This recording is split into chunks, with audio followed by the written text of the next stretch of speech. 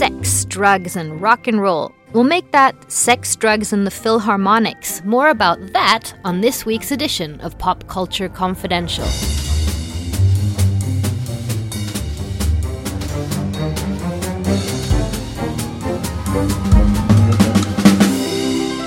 I'm Christina Jörling-Biro, and coming up, I interview Blair Tyndall, oboist turned journalist whose memoir, Mozart in the Jungle, Sex, Drugs, and Classical Music, revealed the steamy goings-on backstage of the classic music scene in New York City.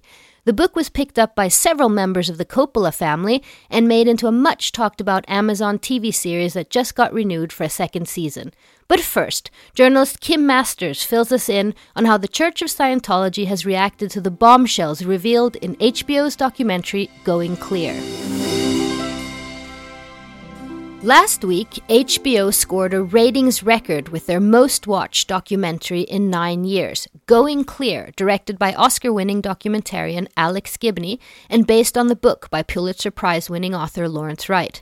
The subject is Scientology, a popular religion in Hollywood founded by sci-fi author L. Ron Hubbard.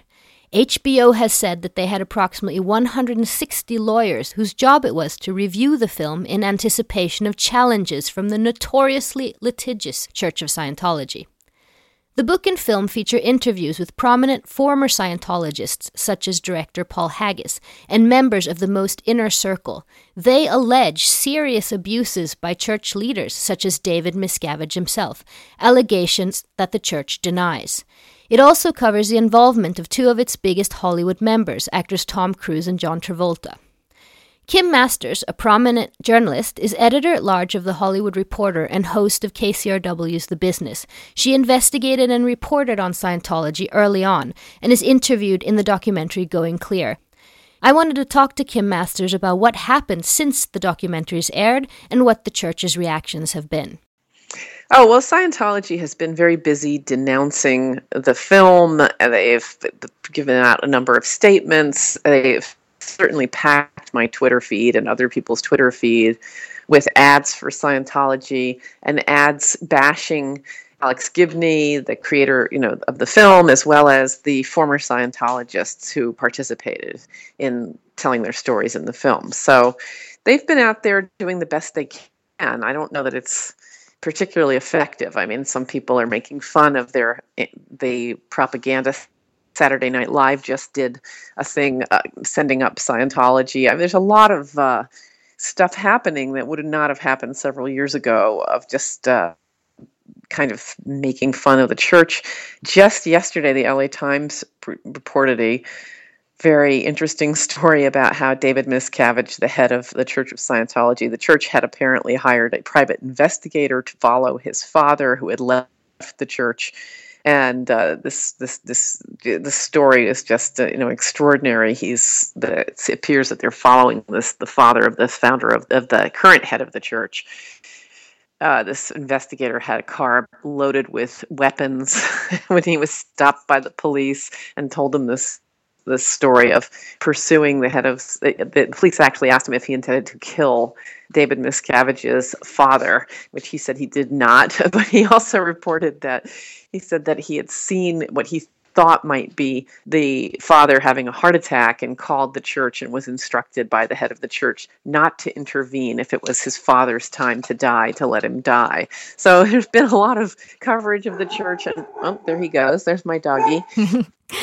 And this was just recently they found this out. The report in the LA Times regarding the father, yes, that just ran yesterday as we're speaking. So that ran on Wednesday here on April 8th, I guess, here. And also Wednesday, we're recording this on Thursday, John Travolta made a statement about Going Clear. What did you make of that?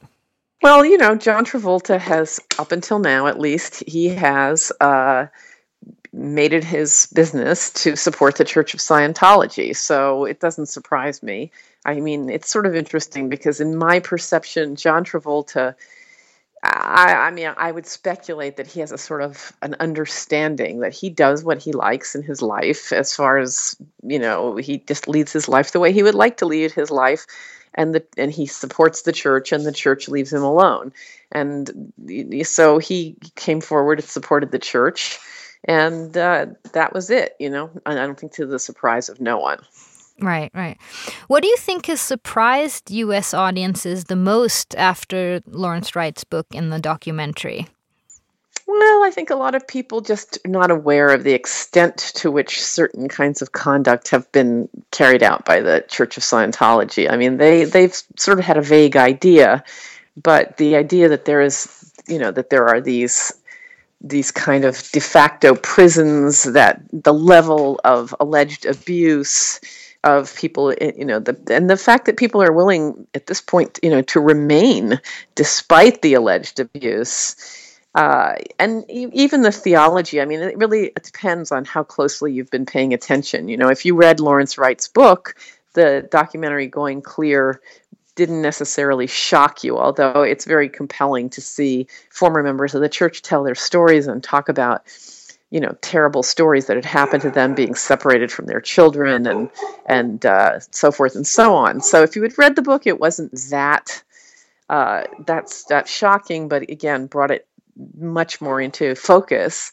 And a lot of people haven't read the book. The book did well, but lots of people don't really read. So I think I found there was a sort of a split reaction among the people who had read the book. They said, yeah, I knew that. And among the people who had not read the book, there was kind of a big surprise. A few things were left out of the documentary. There was, like, for example, Tom Cruise divorced to Katie Holmes. There was a lot of things about Nicole Kidman. And so do you have any ideas to why? Not in this documentary, yeah. Is it just for time, or was there a yes. more interesting reason? Well, I did not make this film, but I obviously was in the film. But I did ask Alex Gibney. There was a story that I particularly would have liked to see. Everybody has their story. One thing I discovered early on when you write about Scientology, if the word gets out in the community of former Scientologists that you're planning to write about it, they call you with these stories, terrible stories of things that supposedly happened to them.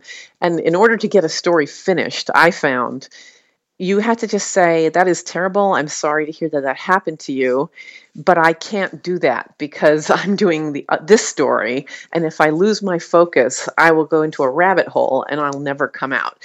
There's too much to do. So there was a story about what had been done some years ago to one of the first journalists who tried to write about the Church of Scientology. This woman was framed. They broke into her apartment. They did terrible things to her. And, my feeling was, for those of us who write about the church, it's sort of like there, but for the grace of God, they could have, if I had been one of the first, that kind of behavior might have happened to me too. But, Alex said, I just couldn't do everything. And I certainly understand that, because when I've written about the church, there have been several times in my career where I thought that would be great to pursue and that would be great to pursue. And either I couldn't because that wasn't what I was setting out to do, or I had editors at times who were afraid. Right, right. So have you been threatened? I have not been by any means threatened. I'm, the worst that's happened is, sort of these phone calls where they try to tell you that, well, many legal letters, I would say, threatening, and accusing that you're unethical and that you're relying on accounts of apostates. They like to use the language of religion, so they like to say apostates. They like to tell you that your sources were drug addicts or this or that, unreliable people who are known to be X or Y.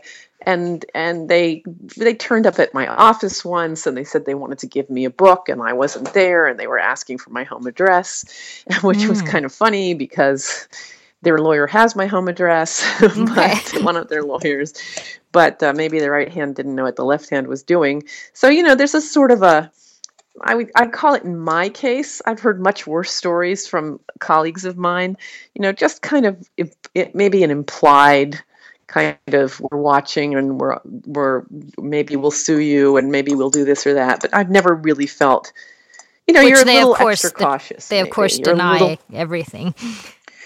Well, they deny absolutely everything. They deny even, their own doctrine. Sometimes they'll say, "Well, no, we were never anti-gay," whereas in fact they were, and they will say, "We never denied that autism is a condition that," because there's often a lot of tension with Scientology about whether psychiatric, illness exists or is really an invention of the field of psychiatry, which is the enemy to Scientology. So they will turn around and say, "We never said that," even though they actually did. So you can't necessarily rely on the accounts that they get.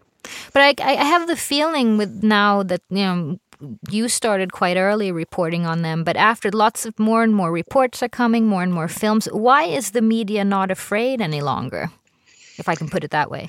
Well, I think that the two things have happened, one of which is that the internet came into being. And the internet, I think, has been very devastating for Scientology because before there was an internet, people who left the church were isolated and very much afraid. I think that a lot of, to this day, the people who are really facing what appears to be the retaliation from Scientology, those are primarily the people who were in the church, who were members. So the internet enabled them to find each other, connect, form a community, and I think it emboldened people a great deal to speak. And of course, our jobs in the press are much easier when people are willing to go on the record and tell their stories, which is really what happened. And then I think the posture of the church somewhat changed. I mean, I think it seems to me that the current leadership of the church is a lot more focused on preserving the church's wealth and not getting into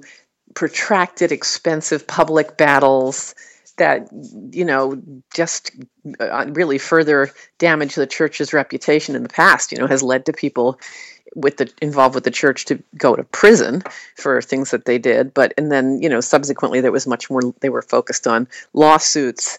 But I think they just seem now, it's almost, the feeling is just let us do what we do and we won't necessarily spend our time suing you and the media. So, it's just become a matter of time and internet and maybe a changed posture on the part of the church.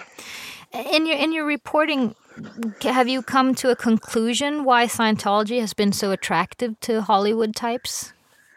Well, yeah, as I said in the film, Hollywood is a place where there's not a formula for success, and there's not a pattern for, oh, you have these elements, so you're a movie star. I mean, there are a lot of very good-looking people, and they're not movie stars. There are a lot of talented actors, they're not movie stars. So everybody operates with a level of insecurity, unlike other businesses. I mean, you can design a car that doesn't catch on, but chances are if you build a really good car, you will have some kind of, success selling cars. Whereas in the industry here, nobody really quite knows what makes things work. So when somebody comes along and tells you that they have a science-based religion or whatever that will, any kind of formula, I mean, Scientology is hardly the only thing of that type to catch on in Hollywood, where you've got a lot of very insecure people looking for some kind of guarantee that things will go well for them. You can understand how that's appealing and creates a community, and it's certainly stars. Once you are a star, you get a tremendous amount of coddling and support from the church. So once you're in, it's extra attractive. I have a quote from author Lawrence Wright regarding the celebrity thing, the sort of why he says, "The reason I single out Tom Cruise and other celebrities is that they have a moral responsibility to demand change inside their church, which is committing abuses, and they know about it. It's not a secret." Do you think that any of these stars will ever, the big ones, the visible ones, Tom Cruise and John Travolta and such, will ever do that? Question their own church from within? No, is the short answer. I mean, some have come out. Paul Haggis and Leah Remini have come out and denounced Scientology. I don't think Tom Cruise knows about, or if he knows about it, believes these allegations. In Scientology, they are counseled not to go on the internet, not to read this stuff. This stuff is considered to be what they call entheta. Scientology has a kind of religion language of its own. And theta is like negative energy that it would mess up the practice of Scientology for you to engage with this kind of material, to read Lawrence Wright's book or to watch Alex's film. So I think they live in a kind of bubble where they don't know about it, and if they do know about it, they think that suppressive persons, SPs as they call them, are trying to put N theta on their lines. Sort of going into church jargon, but that is the attitude. Now, maybe if you're, as you might know, if you are have been audited over a course of years, they've got a big fat file with absolutely everything you've ever done in it. And it takes a lot of, you're putting all of that stuff potentially out into the public if you step away from the church and denounce it. But I mean, in this day and age, sort of the audiences and fans of these stars, after these documentaries, and whether the stars believe it or not, but I'm thinking the fans would question even more that they're Scientologists, and pretty much anything they could come out and say, I did this in my life, or I've had this, or is it really so bad, the secrets they can have in that auditing process is what I'm Well, it may not seem so bad. We don't know. Right. It may not seem bad to you or me. It may seem really bad to them. People are ashamed of all kinds of things. And we don't know what it is. And obviously, I don't think we should know whatever they told somebody in confidence. But it seems... I think there's a difference. I think there are certain people who might, right now, I'd say the major, the Hollywood talent who's involved with Scientology, I don't think they've been recruiting that well. I think the ones who are still in are ones who grew up in the church, which we have a generation now, of people who did grow up in the church. And other than that, they're not mega stars. Is that, for example, Beck? He grew up Beck, right. Or I'm blanking on her name. Elizabeth Moss. Yes, Elizabeth. Yeah, people like that. But you don't.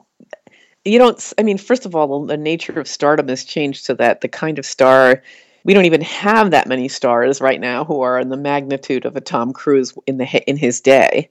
The business has changed, to some degree, but I don't think it's drawing in new star recruits that didn't grow up in the church much. I just think that for both Cruise and Travolta, the biggest stars in there, I think Travolta is a little bit like, he's sort of Switzerland. I don't know that he's still totally committed truly to Scientology.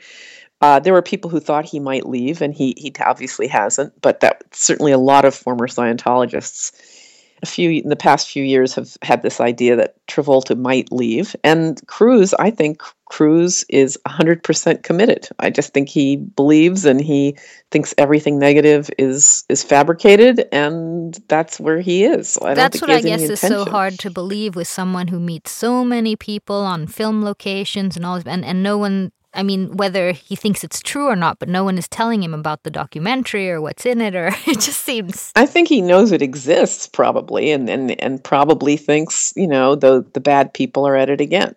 That's what he probably thinks. Well, lastly, do you think things will be different for the church now that so many people have seen this documentary and it's a little bit more public?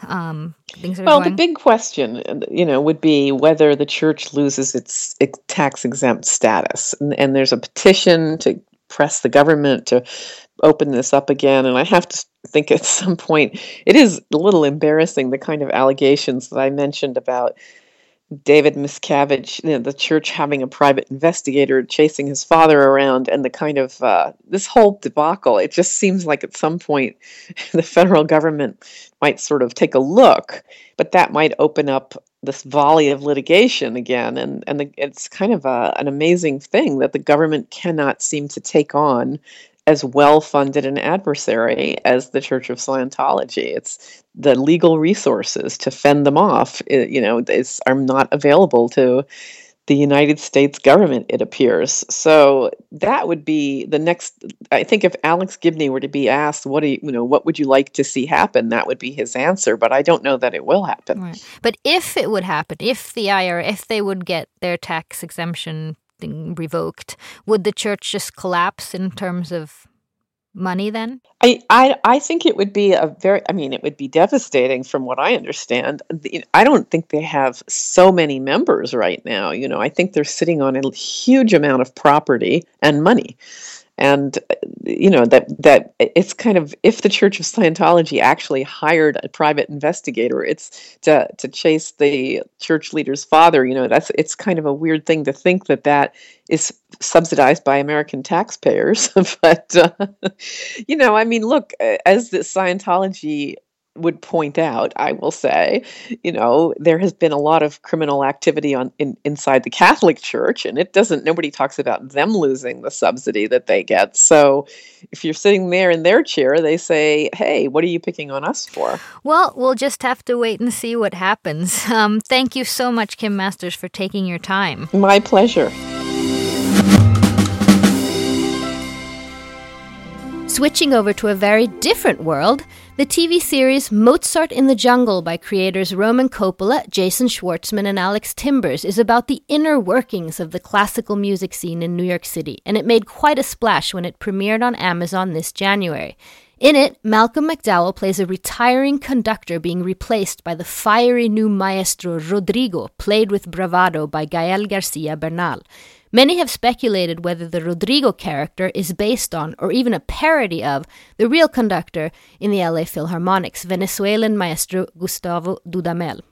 Lola Kirk, who's the real-life sister of Girls star Jemima Kirk, plays Haley, a young, very talented oboist just starting out.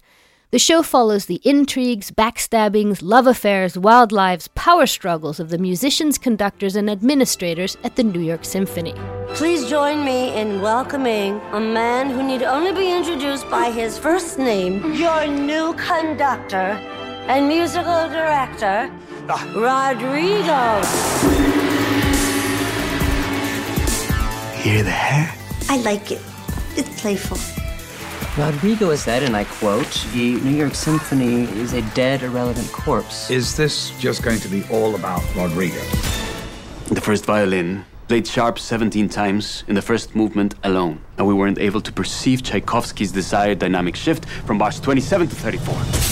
Changes will be made. I thought I knew every oboist in town. I'm Cynthia. Cynthia Taylor. I know, you're second cello in the New York Symphony. You're really good. Thank you. All I spend my time doing is figuring out how to make money, and none of it is about the art. I don't care what the hell you're doing right now. Drop it and get over to the Symphony Hall. Rodrigo is holding auditions. You didn't hear it from me. I saw you. You have talent. The show and oboist character Haley are based on Blair Tyndall and her very revealing memoir called Mozart in the Jungle, Sex, Drugs, and Classical Music.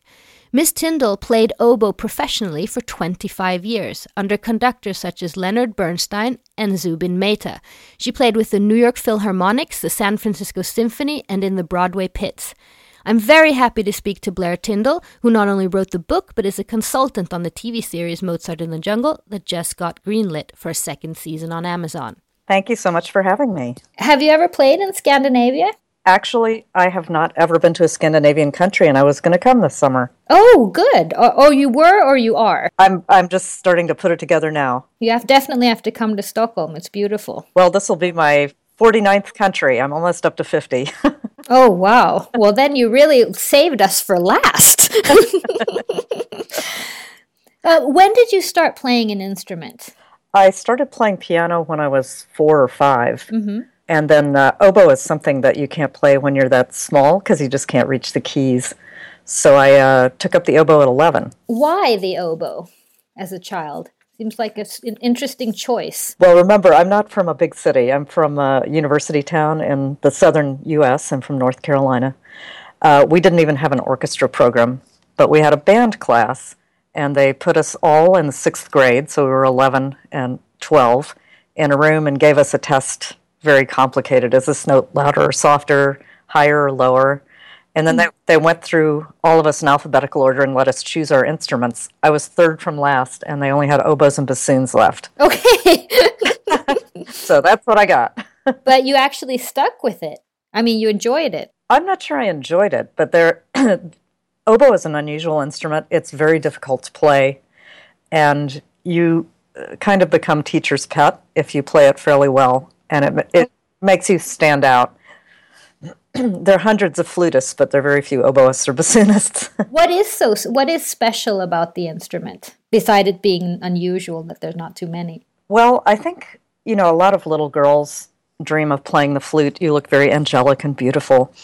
The oboe is just this kind of gray zone. It looks so much like the clarinet, I don't think people are really aware of what it is, which makes it extra specially exciting that there is now a television show based on my book where the main character plays the oboe. Yeah. It's also, playing the flute, you really can look fairly attractive. Playing the oboe, it's very high pressure. You're blowing air very, very fast into this tiny hole, that, the size of the head of a pen. And, veins start popping out. Your face gets red. You look ridiculous. So it's not that popular. You also have to make your own reed mouthpieces. So that adds a whole dimension that a lot of people lose patience with pretty quickly. What do you mean make your own? You get some, you actually construct it? Yes, you buy cane. It's a type of bamboo called Arundo Donax. It grows in the south of France, so I will order a couple of kilos of the stuff from Antibes, and then you have this whole factory set up at home where you end up making them into a double reed mouthpiece. Wow, that's fascinating. Things you don't know. And as a kid, when you were, how much of your life was music in practice? Well, we spent some time in Vienna when I was really small, so I was exposed to opera and ballet and things that I never would have been able to see back home in North Carolina. And I got interested in music at that point. And when I got to high school, which was in my state, the 10th grade, I went away to a state boarding school for the arts called the North Carolina School of the Arts. And so it was just, music 24/7 from then on, and went on to college at a conservatory. Well, Mozart in the Jungle, both your book and the series that's based on your book, it really sort of dives into the inner workings of the professional classical music world. And sort of like any other contained world, I guess you have intrigues and power struggles and love affairs and drugs and everything. But can you paint us a picture of your life as a young oboist starting out professionally in New York City? Well, I was very fortunate. My teacher from the North Carolina School of the Arts had won the principal oboe job in the New York Philharmonic just as I graduated from high school. So when I went to college at the conservatory, I was his best student, and he fairly quickly got me onto the substitute list at the New York Philharmonic. So, somebody's sick or they need an extra oboe for something like the Rite of Spring that has 5 oboes instead of the usual 4, I would get called to come in and play I think I started when I was 22. And then once you're seen there, people ask you to play all kinds of freelance jobs. So this was in the early 80s, and it was a certain time and place. It was, things were very freewheeling in New York. I never did drugs, but I was certainly around a lot of people who did drugs. And it was that parcel of time where women had the pill, so you didn't have to worry about pregnancy, but we didn't know that AIDS existed yet. So there were sex clubs all over town, like Plato's Retreat, and, all this crazy stuff was going on. It was still sort of the tail end of Studio 54 and everything, wasn't it, that era? Exactly. That much sums it up, and cocaine was everywhere. But did you, go as an orchestra family around and do all these things? No, not really. The partying existed mostly in people's homes. People really would. There's a scene that a lot of people claim would never happen in the pilot episode of the show, where people are drinking and getting high. They've actually rigged up in the show something called a ganjanome, where there's a marijuana joint attached to one of those old-fashioned metronomes that ticks back and forth. Right. People, it's very funny. But they're having a drunken spin-the-bottle playoff where a flutist and the oboist who is playing me spin the bottle, and it lands on a type of music like contemporary, romantic, classical, and then they have to play an excerpt, drunk. And I see these funny comments online. Oh, a real musician would never do that. Well, if we'd only thought up the spin the bottle game, we certainly would have used that. But I mean, everybody I know wants to play the spin the bottle game. And, we would have parties with all the usual drinking, and we'd just have a great time and play chamber music, and it was tons of fun. But can you actually play a concert the day after a night like that at your level at the New York Philharmonics? Well, it's certainly been done. Did you? I did. I could have. I'm sure I would have sounded much better had I not done that the night before. And that's for somebody at the level of the New York Philharmonic. These people it's a big job. They really don't behave that way. The freelance world is something different. I mean, to keep your job at a major orchestra like that, you really do have to take care of yourself and behave and be on the top of your game. I know that you've said that you're particularly proud that your book sort of highlighted the unsung heroes of the sort of union musicians. That was my intent, and there was a lot of backlash from people who I do not think actually read it. A lot of musicians read the jacket cover, which I didn't write, my editor wrote, he wrote it in a way to sensationalize the book to make people buy it. It's a business. And I think a lot of musicians thought that if somebody's name was in it, I was saying something negative about them, when in 90% of the cases, the opposite was true. I was trying to celebrate my colleagues, because I don't think people realize how hard they work and how much they sacrifice. Well, actually, you were blacklisted, right, from to working professionally. Blacklisting is kind of an informal term. Mm-hmm. There are no rules about how you get hired or not hired, really. Right. And when I moved for example, I was very busy in New York my whole life. When I moved to San Francisco to go to journalism school, I was immediately playing in the San Francisco Symphony and teaching at oboe at Berkeley, and I worked all the time. Moved back to New York, wrote the book, came out here to Los Angeles, which has a very much thriving musical scene. I did all the usual things that I had done before. When I moved to San Francisco, nothing. I have had one union job in 10 years. But I continue being a member because there are a lot of great benefits. They give us lots of music technology classes for free, so it's well worth paying the union dues. So after 25 years or so of being a professional, you made a pretty big career change. You got a full scholarship to Stanford and became a journalist, and you've written for New York Times and such. And your first book, if I understand this correctly, Mozart and the Juggler, right off the bat, Who Calls But the Coppola Family? How did this happen? Well, the book I was such a Hollywood outsider. I'm not anymore. No. Who would have thought that? And I'm 55 years old. These things don't happen. People might. I had the first review of the book was in a publication called Entertainment Weekly. Mm-hmm. It's a Hollywood trade publication that everybody reads every week. And I didn't know what it was. I thought it was, I lived in New York, sheltered my whole adult life. I thought it was a free giveaway in a doctor's office or something. No, it's like the main industry magazine, that and Variety and Hollywood Reporter.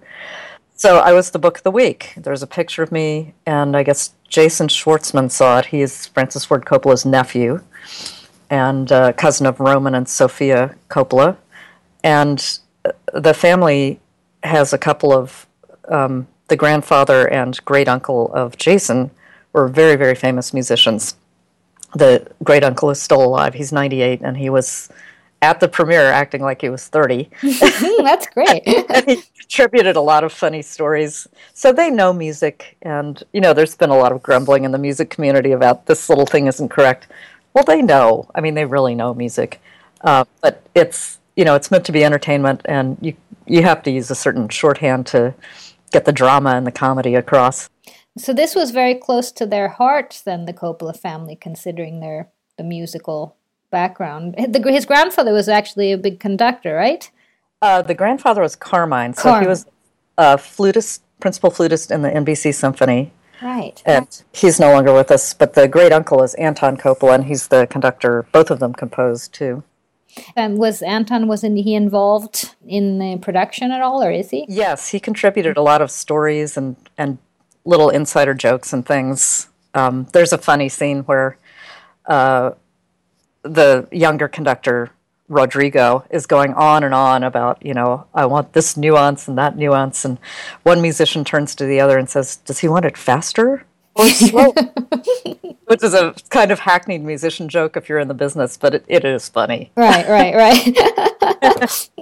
So I just have to ask, when we're talking about Rodrigo, he's such an incredibly special, fantastic character, and he's so hands-on. First of all, Rico, is it a little bit Dudamel?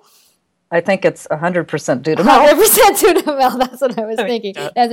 But to a total amateur like me who doesn't, can you actually explain the difference for you as a musician between different, what would be the difference between a Bernstein, a Mehta, and a Dudamel? I mean, is it their style? Is it the way they work with you before? I mean... Well, I haven't worked with Dudamel, but I've worked with the other two. Right. I think... There's one common thread there that's rather unusual among conductors, which is they are all of those three guys are respectful of the musicians, which we don't encounter much. Mm-hmm. And if you feel trust from the conductor that you're going to do a good job, and if you feel like you're being valued, you're going to do a much better job because you're not terrified.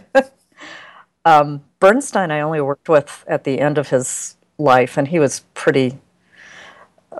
he was always a character, but there was just something internal about Bernstein that was, it's hard to describe. He could almost not even use his hands, and you would play like a god for him. There was something very special in his spirit. Mehta is a terrific conductor, technically, and he's just a wonderful man. He's a terrific guy. He was always a real supporter of the musicians, but technically he was fantastic, and I hope I play under him again. He's still quite active. And when you say that there's conductors that would instill fear, how would they do that? Just make you nervous and that you were playing wrong, or is it? Well, there are a couple of things. There's the glare, and there's the hand. When you see the hand like a traffic cop coming at you, meaning softer, and you can't play any softer because you're in a low register or something. You just can't play any softer. Or you're coming up to an entrance that's very difficult to do. It's very hard to play in a lower register on the oboe softly. Mm-hmm. So, because I played second oboe mostly in the Philharmonic, I saw the hand a lot, and I saw the upcoming entrance glare a lot. I would just be there, just quaking in my boots. It can be terrifying. It sounds silly, but no, I've seen Whiplash. I think yeah, okay. That was a terrific movie. Well, did you like it as a professional musician? Because that was terrifying. We go through the same sort of thing, and I have to say, this isn't conductor related, but one of the more terrifying moments for a young oboist is the audience goes silent after the concertmaster walks out. He stands, looks at you, the oboist, and you have to give the A. It's like the solo of your life. Oh. And it is possible to give, the A is the tuning note. It's possible for it to you can really butcher that. Oh, no. Has that happened to you? It's happened to everybody. Oh. As life goes on, though, it's kind of second nature now. But getting back to the series, so you spent time on sets. You've been in the writer's room and as an advisor and contributed to the stories. You even have a cameo. How important has authenticity been to the filmmakers, to Roman Coppola and them? Oh, my gosh, very much so. One of the things that pleases me no end is that I think about 350 musicians were hired either to be on screen, recorded, or be coaches. All of the actors had an instrumental coach who was there full time. That's amazing. Yeah, and I think string instruments, I don't want to devalue anybody's performance, but string instruments are just very, very hard to mime unless you really play one. Saffron Burrows, who plays the cellist, actually does play the cello. It's her third cello role, and she studied with the principal cello of the New York Philharmonic to get ready for it. Oh, cool. Yeah. And wind instruments are pretty easy to fake. Well, I have two friends here in Sweden who are professional musicians for 20 years, and they were extremely impressed, but not also just of how Lola, Kirk will just pick up the oboe and just little tiny little details that you seem to have thought of. Well, I agree. That's very astute. One of the first things that I noticed was that she really had all the quirky little weird characteristics of even how you pack up the oboe, and one of the stranger things, there was no reason she had to look like me, but she is a dead ringer for me when I was that age. Oh, that's amazing. And even her mannerisms and everything, it's just a coincidence. Wow. And who trained her? Could you work with her since it's your instrument? No, because it was shot in New York and I was on the West Coast. So I didn't. They hired a young lady named, I can't remember her name. I hadn't known her before, but she had a professional oboist as a coach. And she can play a little bit. I think she didn't really need to play, but she learned enough so that she could do a pretty good job. And what about Gabriel Garcia Bernal? Who trained him? I mean, who worked with him? Oh, well, this is interesting. A friend of mine named Conrad Harris was his violin coach. And I have to say, he did really well, I thought. He looked I wasn't even aware he wasn't really playing. And for conducting, he had the flutist conductor Ransom Wilson as a coach. Mm-hmm. Very well-known American conductor. I love the way they tied the administrative stuff in because it's such a big part of our world. But they have the, cheesy PR. Does that make sense? Cheesy. The hair. What was it? Yeah. Feel the hair, or what was it? Hear the hair. Hear the hair. Yeah. And that's an old musician joke too. We always say we see some new conductor and he's got a great head of hair. Well, he's got to be good. He's got the hair. Has Dudamel commented at all? Do you know? Yes, I do. I'm friends with the woman who runs the LA Phil, who's actually appears to be the basis for Bernadette Peters' character, Deborah Borda. Oh. She said he's afraid to watch it. Oh, no. Oh, I'm sure he's watched it. He just doesn't want to say anything. I don't know. I would be afraid too, but I mean, I think that the Rodrigo character is just so human and real, and obviously a great musician. I think he'll really be flattered. I think they've taken the best parts of your book, but since, of course, Dudamel wasn't during your time, they've also made some really, really cool additions. Do you feel the same way when you see it? 110%. I am so happy with every last thing they did. How involved are you in season 2? Congratulations, by the way. Well, I couldn't imagine that we weren't going to get a season 2. They did such an amazing job.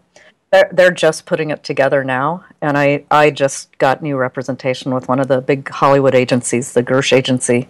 So we're working on getting me into a more active role. I don't want to interfere, but I do have a lot of knowledge that could come in handy. Okay. So you may be writing even more for them for season 2. I would love to. Well, Blair, this was so much fun. Thank you so much, and we really enjoy the series, and it was so great to get to talk to you and hear behind the scenes. And good luck with everything else. Thanks for reaching out. I really appreciate it. And that's it. Oh, please join me again next week when I interview one of the coolest writers, producers in television. She's worked on everything from Colbert to Portlandia to Kimmy Schmidt. Alison Silverman will be one of my guests. Follow us on Facebook, Twitter, Instagram, and I'd love to hear from you. Production engineering and editing by Tom Hansen. Web design by Andreas Knutsson and music by Carl Borg. Producers René Witterstedt, thanks to Thomas Seo, Albin Vikander, and Peter Biro. I'm Christina Jörling Biro, and thanks for listening.